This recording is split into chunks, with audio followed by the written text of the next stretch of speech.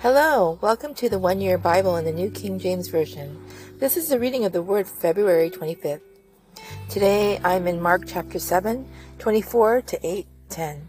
From there he arose and went to the region of Tyre and Sidon, and he entered a house and wanted no one to know it, but he could not be hidden. For a woman whose young daughter had an unclean spirit heard about him, and she came and fell at his feet. The woman was a Greek, a Syrophoenician by birth, and she kept asking him to cast the demon out of her daughter. But Jesus said to her, "Let the children be filled first, for it is not good to take the children's bread and throw it to the little dogs." And she answered and said to him, "Yes, Lord, yet even the little dogs under the table eat from the children's crumbs." Then he said to her, "For this saying, go your way, the demon has gone out of your daughter." And when she had come to her house, she found the demon gone out and her daughter lying on the bed. Again, departing from the region of Tyre and Sidon, he came through the midst of the region of Decapolis to the Sea of Galilee. Then they brought to him one who was deaf and had an impediment in his speech, and they begged him to put his hand on him. And he took him aside from the multitude and put his finger in his ears, and he spat and touched his tongue. Then looking up to the heaven, he sighed and said to him, Ephphatha, that is, be opened. Immediately his ears were opened, and the impediment of the tongue was loosed, and he spoke plainly. Then he commanded them that they should tell no one. But the more he commanded them, the more widely they proclaimed it, and they were astonished beyond measure, saying, "He has done all these things well. He makes both the deaf to hear and the mute to speak."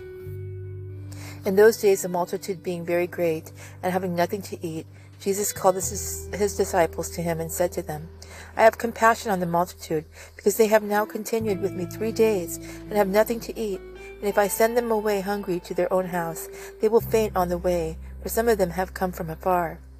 Then his disciples answered him, "How can one satisfy these people with bread here in the wilderness?" He asked them, "How many loaves do you have?" And they said, 7. So he commanded the multitude to sit down on the ground, and he took the 7 loaves and gave them thanks, broke them and gave them to his disciples to set before them, and they set them before the multitude. They also had a few small fish, and having blessed them, he said to set them also before them. So they ate and were filled, and they took up 7 large baskets of leftover fragments. Now those who had eaten were about 4,000. And he sent them away, immediately got into the boat with his disciples, and came to the region of Dalmanutha.